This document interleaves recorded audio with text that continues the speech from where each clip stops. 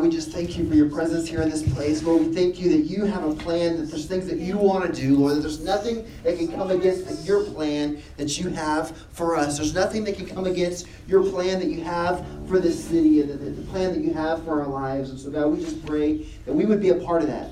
Lord, that we would hear your voice today. We would know how you're speaking to us and how you want to use us.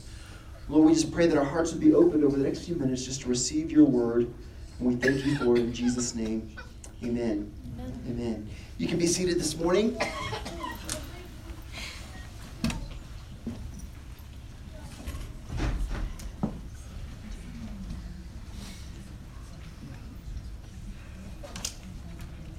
Our worship team did a great job this morning. Would you just appreciate them, let them know how much you love having them here and what they do to prepare. And I get here Sunday mornings, and they're usually here before me and just practicing and preparing their hearts, and they do a great job of leading us into worship. And so this morning we're continuing with our sermon series, I Love My City.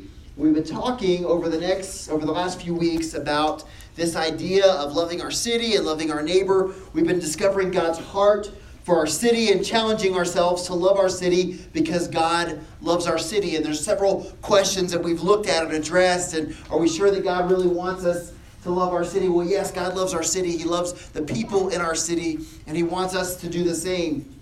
And we've talked about who really is our neighbor, and sometimes loving our neighbor is inconvenient. Sometimes it requires us to be willing to understand that there's interruptions in life that are not bad interruptions, but they're opportunities that God wants to use us to love our neighbors. We talked last week about why here and why now. For a number of people, maybe this isn't the city that you have always been a part of, or maybe you're here for a season, but God wants to use you even in that season. God has you where he wants you, and he wants to use you there. And so today I've titled the message, You're Doing It Wrong. And everyone's like, uh-oh, he's gonna unleash on us today. But who's ever heard that statement, you're doing it wrong? Certainly most of us here have probably heard that one time or another. Maybe someone has told us that. Maybe we've told that to somebody else. But this phrase, you're doing it wrong, it has a lot of traction that it's picked up over the last several years in pop culture. Over the last 10 to 15 years, it's been used to highlight this, like the fail phenomenon, right? How many of you have ever seen the fail videos or the fail memes and all that kind of stuff? That have pictures of people doing a number of things, and it says you're doing it wrong. Let me show you a few of these. If your trailer ends up like this, you're doing it wrong, right? You're doing it wrong. How about any athletes? Do you have any athletes that are here? Soccer players? If that happens to you on the soccer field, you're doing it wrong. Okay? Facebook. Some of you have recently just decided to get on Facebook, and that's not it. That's not what it's about. You're doing it wrong. And there's many other ways that people are doing it wrong too, but we won't even have time to get into that today. I saw several others, and these memes almost offended me, but there's some that say, Christianity, you're doing it wrong, right? And that kind of hurts, but it makes me think about the things that we've seen, or maybe the things that we've done, and is the best way for us to demonstrate the love of God for our city to picket and hold signs and tell people that they're going to hell and God hates them. And these are things that we see in our world today. And are we really going to convince our neighbor that we love them by a snarky one-liner sentence on a t-shirt, or even some of the things that we laugh at and we want to put on our bumper stickers? Is that really the best way for us to love our neighbor and to express the love of God for them? One of the things that bugs me is that Sundays after church, restaurants, the reputation for the Sunday afternoon crowd at restaurants is that they're the worst crowd when it comes to tipping. Are you kidding me? We have an opportunity. We just got out of church. We have an opportunity to just kind of spill out what God just did inside of us and all the things that he invested into us. And I just sincerely believe that if you don't have money for a tip, then you don't have money to eat out, right? McDonald's drive-thrus open all the time. You don't have to tip there. But if you want to go sit down, what an opportunity to love your neighbor, to share Christ with someone, to be a witness of what God just did in your life in the course of a service. But instead, we are not very good tippers, apparently. What's even worse than that is the Christian tract that sometimes people will leave after they've had a meal, right? The $1 million bill. Like, congratulations, you got a $1 million bill. And then they get that. And I wonder what someone that receives that, along with no tip or a poor tip, thinks about Christians or about the message that's even there. And when you read, let me tell you about something worth more than all the riches that you could imagine. Like, who comes up with this stuff, right? It's not cool. You're doing it wrong. If that's your plan of loving your neighbor, let me just say from the beginning, you're doing it wrong. And sometimes the reality is we do get it wrong. Sometimes when it comes to living the life that God has called us to live, or when it comes to loving our city or loving our neighbor, sometimes, as we've discussed over the last few weeks, our good intentions aren't good enough. It's got to be more than that. Sometimes it's inconvenient and it's an interruption, and we do, as humans, have a bad attitude, or we think, man, this is such a pain to love our neighbor, right? We don't understand why we have to do it here, why we have to do it now, why God wants to use us in the place that we're in, because it's not really maybe necessarily always the place we want to be. If we're really honest this morning, sometimes the problem is not an instructional one, it's a motivational one. We know what we should do, but sometimes we just don't want to do it. It's not always a how-to problem of the mind. Sometimes it's a want-to problem of the heart. And so my challenge for us today is for us to really evaluate, what is the heart that we have for loving our city? What is the heart we have for loving our neighbor? Are we doing it right, or are we doing it wrong? Do we really already know what we're supposed to be doing? We just don't want to do it. Maybe God just needs to speak to our heart today of, you know what? That's what I've called you to do. The greatest commandment we've been talking about over these last 4 weeks is to love the Lord your God with all your heart, and all your mind, all your soul, all your strength, with everything that you've got. And then, just like it, equally as important, love your neighbor as yourself. And this is what we've got to be about. And so today we're going to look at 2 scripture passages, 2 cities, 2 men of God, and the dilemma that each of these men faced when it came to their respective cities. So if you want to turn to Jonah chapter 4, we're going to be in Jonah chapter 4, verse 1 through 11. We'll start with 1 through 3, but that'll be the totality of the passage we'll read there. But we'll also, in a few minutes, look over in Genesis chapter 18. So we're going to look at these 2 cities, and these two men of God, and how they responded really to the wicked cities that they lived in, that they were close to, that were in their world, that were who God was calling them to love and to express his love to. And I think this is going to speak to us today. Jonah chapter 1, we'll start with verse 1 through 3.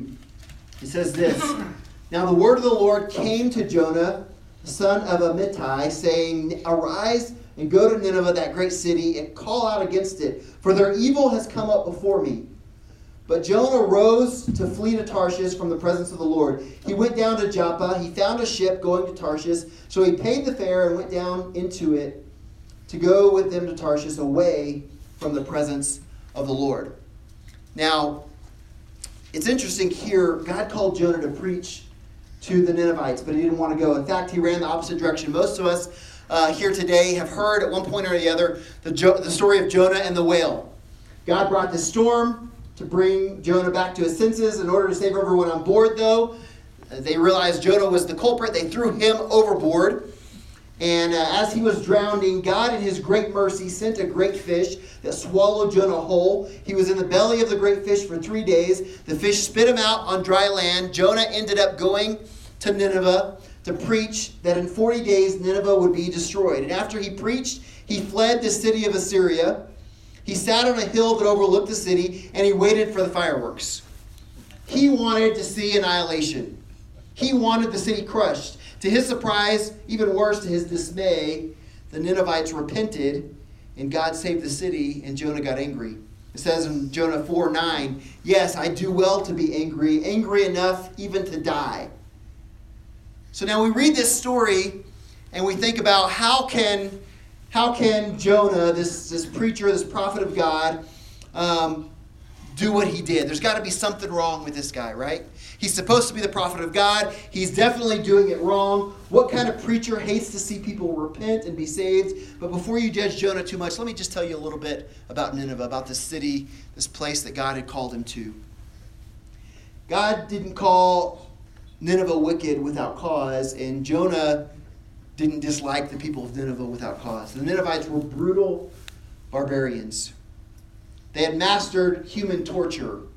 They practiced how to skin a person and yet keep them alive for the longest time possible, inflicting as much pain as they possibly could. They dismembered men, women, and children for no reason and displayed their body parts on the ends of spears and even on the outsides of their houses as a warning to anyone that would oppose them. History tells us that they would take their enemies at times and they would cut open a part of their body, and they would take a rodent that had been put to sleep, and they would surgically insert this rodent into the body of their enemies and sew them back up with the rodent sleeping inside.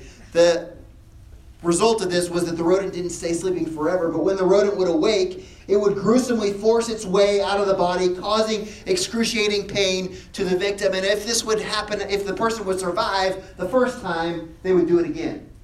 And they would do it again, and they would do it again. And that was their ways of human torture that they had. The people of Nineveh, they were the up-and-coming superpower of the time. The Assyrians, they were conquering people in horrific ways. And Israel was next on the list. So Jonah looked upon the evil of Nineveh, and even God says, I'm sending you to this wicked city. And he looked at the hatred in his heart towards them, and he wouldn't let the compassion of God be expressed toward them. The call that Jonah received from God was one that was emotionally impossible for him to accept. Imagine if there was a serial child killer, and they planned on your child being next, and God said, go to that person and share the gospel with them, so that they could be forgiven of your sins and could spend eternity in heaven right alongside you. Imagine the videos that we've seen of the enemies of our country decapitating people, and you knew that someone that you loved and cared about, they intended to decapitate. And God said, I want you to go and share my love and forgiveness to those people. Would you do it? It was a command that was emotionally hard to obey. Abraham, he was dealing with a different city in Genesis chapter 18. It was also described similarly to Nineveh. This was a wicked city. Let's read about it in Genesis 18, 20 through 26. It says this, Then the Lord said, because the outcry against Sodom and Gomorrah is great, and their sin is very grave, I will go down and see whether they have done altogether according to the outcry that has come to me, and if not, I will know. So the men turned from there and went towards Sodom, but Abraham still stood before the Lord. Then Abraham drew near and said, Will you indeed sweep away the righteous with the wicked? Suppose there are 50 righteous within the city. Will you sweep away the place and not spare it for the 50 righteous who are in it? Far be it from you to do such a thing, to put the righteous to death with the wicked, so that the righteous fare as the wicked. Far be it from you. Shall not the judge of the earth do what is just? And the Lord said, If I find at Sodom 50 righteous in the city, I will spare the whole place for their sake. God was about to judge Sodom and Gomorrah. There were only a few cities on the face of the planet that could be anything close to the evil of Nineveh, and Sodom and Gomorrah were some of those cities. But the heart of Abraham was so much different that we see on display here than the heart of Jonah, not because he had a different view of God. Really, I believe that Abraham and Jonah believed the same thing about God. Their thought process, their how-to was similar. There wasn't a how-to problem in their mind. They both believed the same things about God. They both knew that God was a just and a forgiving God of justice. They both knew that he was loving and merciful, even towards sinners that would repent. They knew that it was his desire, even at this time, that people wouldn't perish, but that they would have an opportunity to repent. In fact, Jonah, he even confessed it in Jonah 3:10 through 4:3. He said this, when God saw what they did, how they turned from their evil way, God relented of the disaster that he had said that he would do to them, and he did not do it. But it displeased Jonah exceedingly, and he was angry, and he prayed to the Lord and said, O Lord, is not this what I said when I was yet in my country?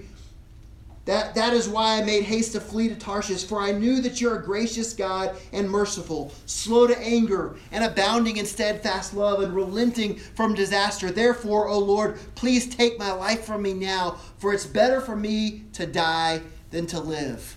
Jonah fled from the call of God to to love this city because he knew that God was a loving and a kind God and that God would forgive them. And that's exactly what he didn't want to see. There's some things that we can learn from Abraham and Jonah and that we can learn about ourselves when it comes to loving our city. And the first of those things is that loving our city isn't always easy. Loving our city isn't always easy. Both Abraham and Jonah knew that God was gracious and willing to forgive. Abraham says, will the judge of all the earth sweep away the righteous with the unrighteous? Well, isn't there some kind of justice? Where's the loving, compassionate God that I know? See, the crazy thing about these stories is we hear all the time about this evil, angry God of the Old Testament. And then how he's so different than the loving God that we see in the New Testament. But when we look at the life of Abraham and Jonah, they both knew God is a loving, compassionate God that did not desire for people to die and be lost, but desired for repentance and change of heart. Jonah lacked something that Abraham had. He didn't lack the know-how of the mind. He lacked the want-to of the heart. He knew that God's forgiveness and compassion were available and that they would work, and he couldn't bring himself to have a heart of compassion and a love for people that he despised. In life, there's hard things that we have to do sometimes that we don't want to do. How many of you know that root canals can be a terrible thing? Amen? Anybody? Okay, you guys can have all the root canals you want then, fine. I don't like them. But you know that root canals are often better than not having the root canal. Sometimes the pain that exists before we take ourselves to the point of let's get this root canal done causes the pain of the root canal to be no problem. Let's just get it done because not doing the thing would be harder than doing it. When I was working on my master's degree, it wasn't fun. Those of you that are enduring homework and assignments and asking yourself, when is it ever going to be over? When is this ever going to end? When is my life going to be normal and I'm not going to have this huge load of homework and all this stuff? Now I'm so glad that I put in the work on my master's degree because it's over. It was like a bad dream that I woke up from eventually. It wasn't always easy, but it was worth it. And loving our city isn't always easy. Loving our neighbor can be hard. We talked about how it can be inconvenient, how it can sometimes be an interruption to our life. But maybe your neighbors throw beer cans in your yard every weekend like mine do, and you get frustrated with them. Maybe you just really don't like your neighbors. Maybe there's a reason. Maybe there's something that's going on that causes you to say, you know, how I could probably invite this person to church, but I really don't want to be around them. I don't want to see them another day of the week. I have to work with them 5 days a week as it is. Why would I want to see them on Sundays as well? It can be easy being broken and compassionate for a single mom that works 3 jobs to feed her kids, but it can be difficult to be broken and care at all about a husband that left his wife and kids so he didn't have to deal with the responsibility. But both of those people live in the city. It's pretty easy to love kids who've been abused, but it's harder to care about parents who abuse them, but both of them live in this city. Maybe you find it easy to show compassion and care about the poor and the oppressed, but it's harder to be loving toward a wealthy, slightly snobby neighbor that lives in a bigger and better house than yours, but both of those people live in the city. It's easy for us as a church to get the how-to part because we're often educated beyond our level of obedience. We know what the Word of God says. The issue isn't our ability to understand what God wants and to know that He says that loving our neighbor is important. We have sometimes a want-to problem. If we know that we're supposed to do it and we fail to do it, the Bible tells us that even the demons believe God and shudder. To know the good you're supposed to do and not to do it is sin to us. Jonah personally experienced God's mercy when he was thrown overboard. God could have allowed him to drown in his disobedience at that very moment, but God's mercy sent a big fish to swallow him and give him another chance. And he knew God would be merciful to Nineveh. He knew everything that there was to know, but he didn't want to do what God called him to do. Not only is loving our city not always easy, but it's often can be costly. Loving our city can be costly. We're not talking about dollars and cents when we say that loving our city can be costly. I'm talking about that it's going to require something of us that maybe we don't want to give. For Jonah, it required him to go and to speak, to be a witness to God's mercy on a people that he didn't want for them to be able to experience God's mercy. Abraham only had to pray, But when you look at his prayer, you don't see the kind of prayer that we normally pray. Abraham understood what was on the line, and he prayed like there were lives in the balance. How do you pray for your city? How do we pray for our neighbors? How do we pray for the people around us? How do we pray for the people that we don't even like, the people that frustrate us and irritate us, and the people that are a source of pain and problems for our life? There's a difference in the way that you would pray if I asked you to pray for all the people of the world that are out there that have never heard Jesus, and if I were to ask you to pray for your own child to know God. It's a different kind of prayer that would be prayed. Do we want all the random people in the world to know Jesus? Yes, of course. That's why we believe in missions. That's why we give. That's why missionaries go. They hear from God. But those faceless, nameless people probably don't keep you up at night unless you probably have a call to missions on your life. We pray for them, but we've probably never wept for them. But your own child, how would you pray for your own child? That's something that would keep you up at night. There's something that you would get passionate about. And I wonder, who are the people that you're weeping for? Abraham wept over the city of Sodom and Gomorrah. He knew that he had family there, but he knew that these were cities, 120,000 people. Abraham wanted them to experience God's mercy, and it kept him up. He interceded with God. I wonder if we pray for our city like that. I wonder if we pray for our coworkers like that, and we pray for our neighbors like that, and we pray for our schools like that, what God would do. Jonah was basically forced to go to Nineveh. He didn't want to go. He didn't care. It didn't cost him anything. He just wanted justice for these people. Abraham, he wanted justice, but he wanted something greater than justice. He wanted mercy for the wicked people of Sodom and Gomorrah. He wanted it so bad that he was willing, even if it cost him personally. Look what he said in Genesis 18:26 through 32. The Lord said, if I find 50 righteous in the city, I will spare the whole place for their sake. So Abraham answered, he said, behold, I have undertaken to speak to the Lord. Who am I but dust and ashes? Suppose 5 of the righteous are lacking. Will you destroy the whole city for a lack of 5? And he said, I will not destroy it if I find 45 there. Again, Abraham spoke to God, and he said, suppose 40 are found there. For the sake of 40, I will not do it, God answered. Then he said, O Lord, let not the Lord be angry, and I will speak. Suppose 30 are found there, he answered. I will not do it if I find 30 there, said the Lord. Behold, Abraham said, I have undertaken to speak to the Lord. Suppose only 20 are found there, he answered. For the sake of 20, I will not destroy it, said the Lord. Then he said, O Lord, do not be angry, I will speak but this once. Suppose 10 are found there, he answered. For the sake of 10, I will not destroy it. Abraham had such a high regard for a holy God that he thought that God could at any minute grow tired of his requests and strike him dead. Abraham is risking his very life every time he makes his requests before the Lord.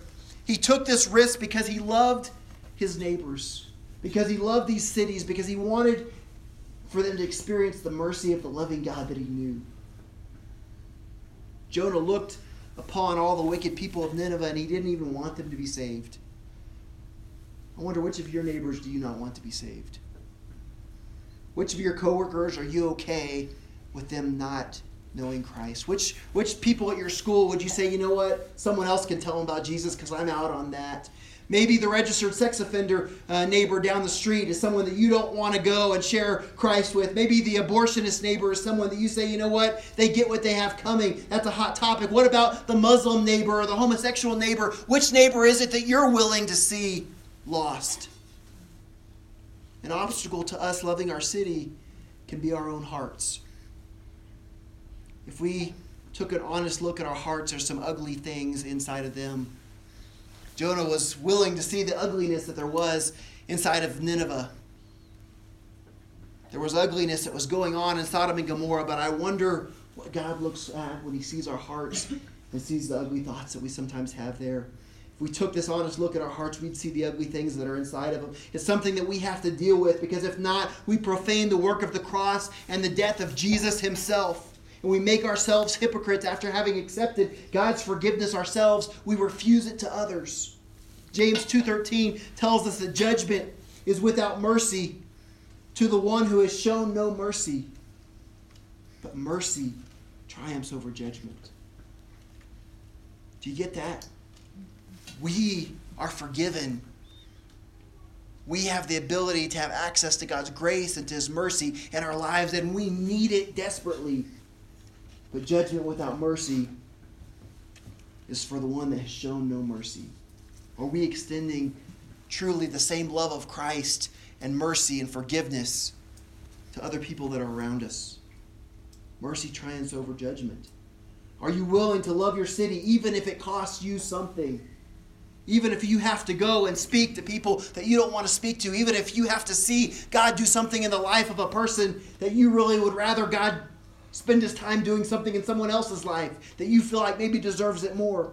Are you willing to pray like it really matters? Are you really willing to stay up in the night, to cry tears over your city and over your neighbors and go to the Lord and say, God, I really want to see you do something. God, will you please extend your mercy and your grace to these people that don't deserve it, because you're a loving God.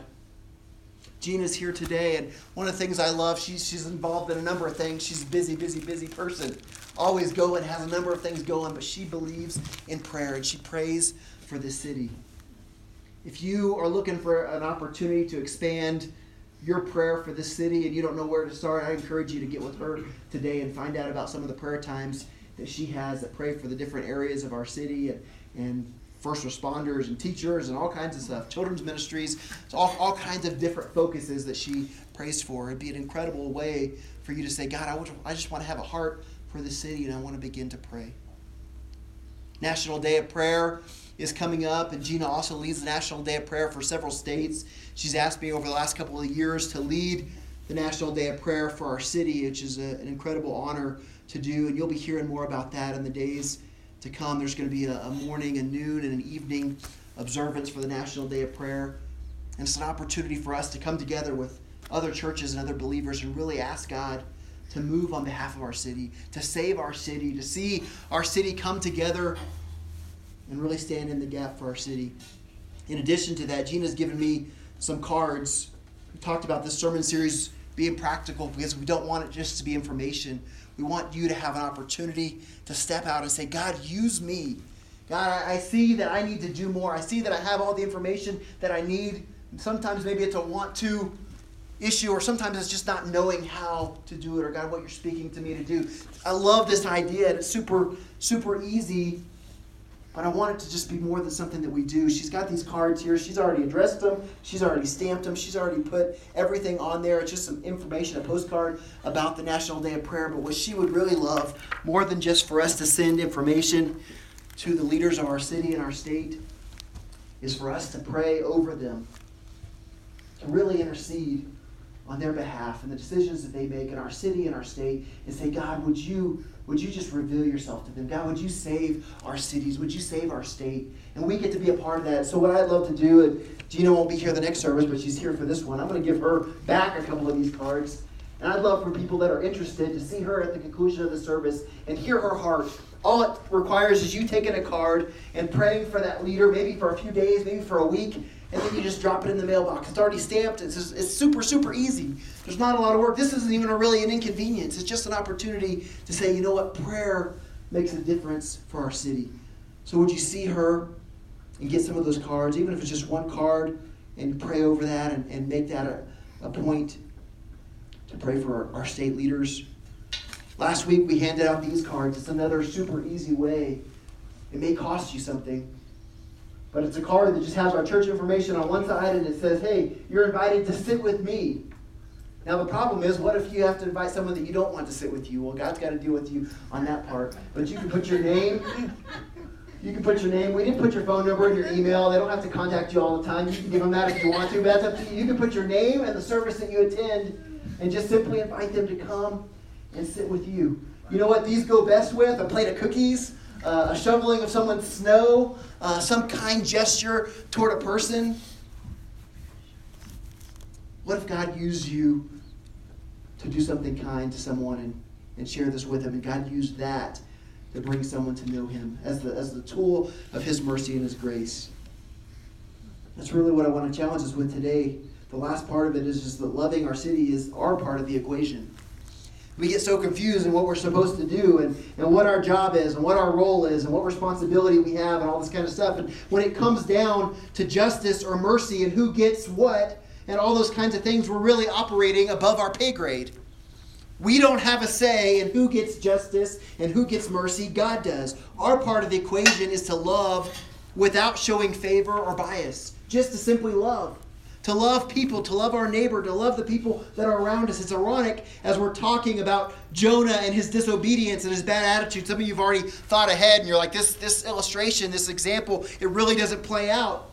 Because we're talking about Jonah and his bad attitude, and God used Jonah to save an entire city of 120,000 people and their cattle in spite of Jonah. And we're talking about Abraham, who really demonstrates what we're saying is admirable character. And he shows love and compassion, and he's willing to pray for the city, and it shows compassion for the lost. He had a willingness to risk it all for Sodom and Gomorrah, and yet God destroyed those cities, and we don't understand. What do you make of this? Well, the reality is that God is sovereign over salvation. Salvation belongs to the Lord alone. It's not our job to judge. It's not our job to decide. God has simply called us to love. God can do anything that He desires to do. He can accomplish His purpose through any means. No purpose of His will can be thwarted. What we see through Jonah is that on our worst day, we can't keep God's purpose from being accomplished in our life. And what we see through Abraham is that on our best day, we can't prevent God's will from being accomplished either. Romans 9:15-16, God says, I'll have mercy on whom I have mercy, and I'll have compassion on whom I have compassion. So then it depends not on human will or exertion, but on who God chooses to have mercy on. Ultimately, Sodom and Gomorrah were not destroyed because a righteous Abraham dared to ask God for those cities. They were lost because there was not even 10 righteous people left in the city. Can you imagine that? Whatever righteous people had been in the city. And I believe Abraham felt confidently that there had to at least be 10. I mean, he knew that Lot and his family lived in the city. Surely there were at least 10 righteous people that were in the city. But the righteous people that had been in the city, they'd either left or become wicked themselves. The presence of the righteous in a city is needed. When we disappear, when we withdraw, when we become like the Babylonian boycotters that we talked about last week, that just say, I'm not going to be a part of anything, I'm just going to take my stuff and go home. The absence of the righteous in a city is a terrible thing.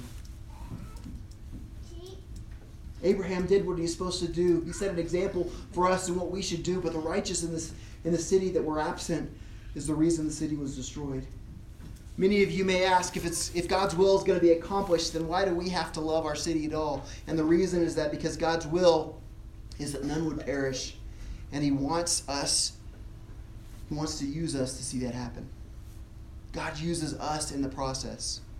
He even used Jonah so He can use you. Even if you've blown it in the past, even if there's ugly things that you need to deal with inside your heart, simply love other people. We have today something that neither Abraham nor Jonah had during their time, yet they were still able to go and see God's repentance and mercy extended to people. But we have Jesus. Both of them lived before Jesus even made a way for those things to be possible in a big way. We have that ability. I want to ask you this morning as Jesse comes and just begins to play softly. When it comes to loving a city and loving your neighbor, have you been doing it all wrong? Are there people that you have decided that they're unworthy of God's mercy in their lives because of their political views, or because of their race, or their economic position in life, or their sexual preferences, or their past choices? Are there people who you've decided that they're unworthy of God's mercy in their lives? Or maybe you know that God is going to extend, He's willing to extend His mercy and His love and His compassion and His forgiveness to them, but maybe you've decided even if God deems them as worthy, you don't want to be any part of it. You don't want to be any part of seeing God use that because they should get what they deserve. You've set yourself as effective, but you've yet to put that into effect when it comes to loving your city. It doesn't matter if you believe it. Even the demons believe God and they shudder. What are you doing? How are you living your life? Do you believe that living like Jesus is good, but maybe you just don't do it? When it comes to the example and the witness that you have in your workplace, living like Jesus is in your head, but it's not in your heart. It's not lived out through your actions. So I want to tell you in love today, if that's the case, then you're doing it wrong.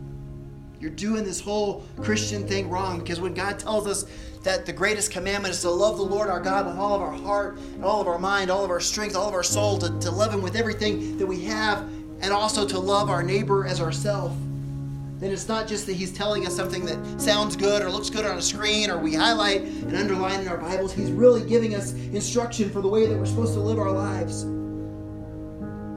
Even if you're doing it wrong, that doesn't mean that God doesn't want to use you. God may use you even if you become stubborn and refuse to change like Jonah, but the good news is that you don't have to do that. You don't have to do that. You can accept God's grace in that area of your life and begin to extend God's love and mercy to others around you without the weight of judging the contents of other people's life. You can just love people and let God be God. You can do what He's called you to do. Our part of the equation is just to love. God takes care of the rest. Just love people that are around you. Jesus came so that forgiveness and mercy could be given not just to individuals but to entire cities of people. Because Christ came and died and paid the price for the forgiveness of mankind, we can pick up where Abraham left off and ask God for something that Abraham couldn't. We can say, Father, even if there's not 10 righteous in my city, will you still save Laramie because of the work that Jesus did on the cross? Because that's your heart and your desire, is that no one would perish because of what Jesus did. Since forgiveness and mercy were paid for on the cross, will you save my coworkers that desperately need you? Will you change my school and allow them to see Jesus in me? Will you save the UW campus? God, will you save my city? Will you begin to just allow God to use you in that way? I believe that God wants to use us first and foremost to pray, to intercede, to stand in the gap for our city as Abraham did. He had a negotiation with God. Whoever thought such a thing was possible. But he said, you know what, even if it cost me my life, I just believe that God's a loving and a compassionate God, and that He wants to show His mercy and His compassion on that city. All before Jesus. We want to be a church that loves our city unconditionally and that believes God for changed lives.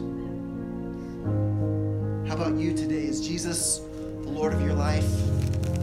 There's two things I'm going to invite us to do. First, I'm going to give you an opportunity this morning. If you haven't made Jesus the Lord of your life, I just believe that just kind of makes sense with this sermon. If we believe that God wants us to love our city and love the lost and give them opportunity to know Him, then why wouldn't we do that in this service today? So we're going to do that. Today, if you're here and you're in need of a relationship with Jesus Christ, you say, you know what? If there's a God that truly can look at the wickedness and the ugliness inside of my life and say, you know what? I love you. I want to have compassion and mercy upon you. I want to give you a purpose for living that I want that in my life. That's what we're saying. That's who God is. That's the God of the Bible. That's the God that Abraham understood God to be, a God of love and mercy and compassion. It's the God who Jonah knew that God was. Even though he didn't like that about God, he knew that God was loving and compassionate and forgiving. And the same God is here today. He's tugging at the heart of people's lives. He's wanting to begin a relationship with you. Today I'm going to lead you in a prayer and just give you that opportunity to make Jesus the Lord of your life. If you don't know Him this morning, I'm going to invite you to pray along with the rest of us. The Bible says if we confess with our mouth that Jesus is Lord and believe in our heart that God raised Him from the dead, you'll be saved. This morning, that's the beginning of the relationship with Him. It's the beginning of the life that He wants for you to live. So will you pray with me? Dear Heavenly Father, thank you for loving me. Thank you for loving me. Thank you for your grace. Thank you for your grace. And your mercy. And your mercy. And your compassion. And your compassion. And your forgiveness. And your forgiveness. Today I accept you as my Lord and Savior. Today I accept you as my Lord and Savior. I believe that when Jesus died on the cross, I believe that when Jesus died on the cross, He died for my sins. He died for my sins. And for the sins of the world. And for the sins of the world. Today I confess Today I confess that Jesus Christ that Jesus Christ is my Lord. is my Lord. In Jesus' name. In Jesus' name. Amen. Amen. If you'll just keep your head bowed and your eyes closed. This morning, if you prayed that prayer and made Jesus the Lord of your life, maybe for the very first time, or maybe you've prayed it before, but you just know that the things that are going on inside your heart and your life, you weren't in the right relationship that you needed to be in. And so maybe today you just renewed that relationship with Him. Would you just slip up your hand and say, today I prayed that prayer and I made Jesus the Lord of my life. Is there anyone here today? The second challenge for us today is this. We want to be the church that loves our city unconditionally and that believes God for changed lives. Will you do it? Will you live it? Will you pray? Will you invite? Maybe it's through handing out one of these cards. Maybe it's through a conversation that you're going to have with a coworker. Maybe it's through picking up someone for church. We've got a list that's growing of people that want a ride to church. We'd love to have a van driver that would help us make that happen for either one of our services. Maybe a couple van drivers that could alternate or whatever. Maybe God wants to use you to bring coworkers from your school here or coworkers from your workplace here. Maybe God wants to use you to share your testimony on the campus of your school and let people know what's different about your heart and your life. God can do a number of things. But what's clear is that God loves this city and He wants us to love this city. I'm going to ask Jesse just to lead us for a couple minutes in this song. And you can respond in whatever way that you want to respond. Maybe you want to go to Gina right now and grab that card. Maybe you want to write some notes on the back of your worship guide in the area for notes, and maybe God gives you a hit list of people that you're going to pray for, not anything else. People that you're going to love. Maybe God gives you another idea. Would you just spend a couple minutes just seeking Him? If you want to come down to an altar, you can. If you want to make your chair an altar, you can. If you want to get together with another person and pray, you can. We're not going to drag this out. Let's just take a couple minutes to reflect on what God is speaking to us this morning. I'll come up and close in a minute. Just want to pray a blessing over you. Let's hear the voice of the Lord this morning speaking to us.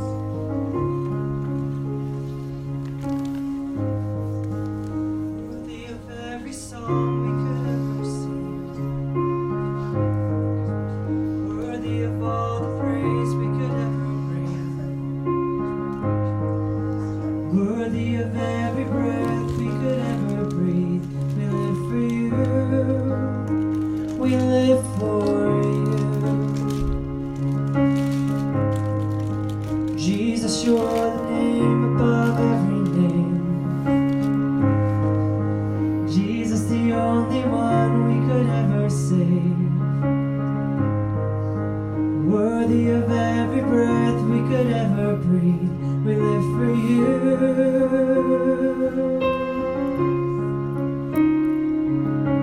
Holy, there is no one like you. There is none beside you. Open up my eyes and wonder.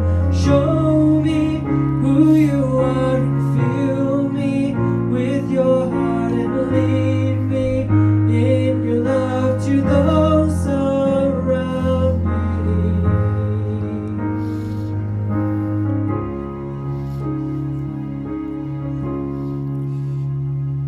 And I will build my life upon your love. It is a firm foundation. I will put my trust in you alone, and I will not be shaken. I will build my life upon your love. It is a firm foundation. I will put my trust in you alone, and I will not be shaken. Holy, there is no one like you. There is none beside you. Open up my eyes and wonder. Show me who you are and fill me with your heart and lead me in your love to those around me.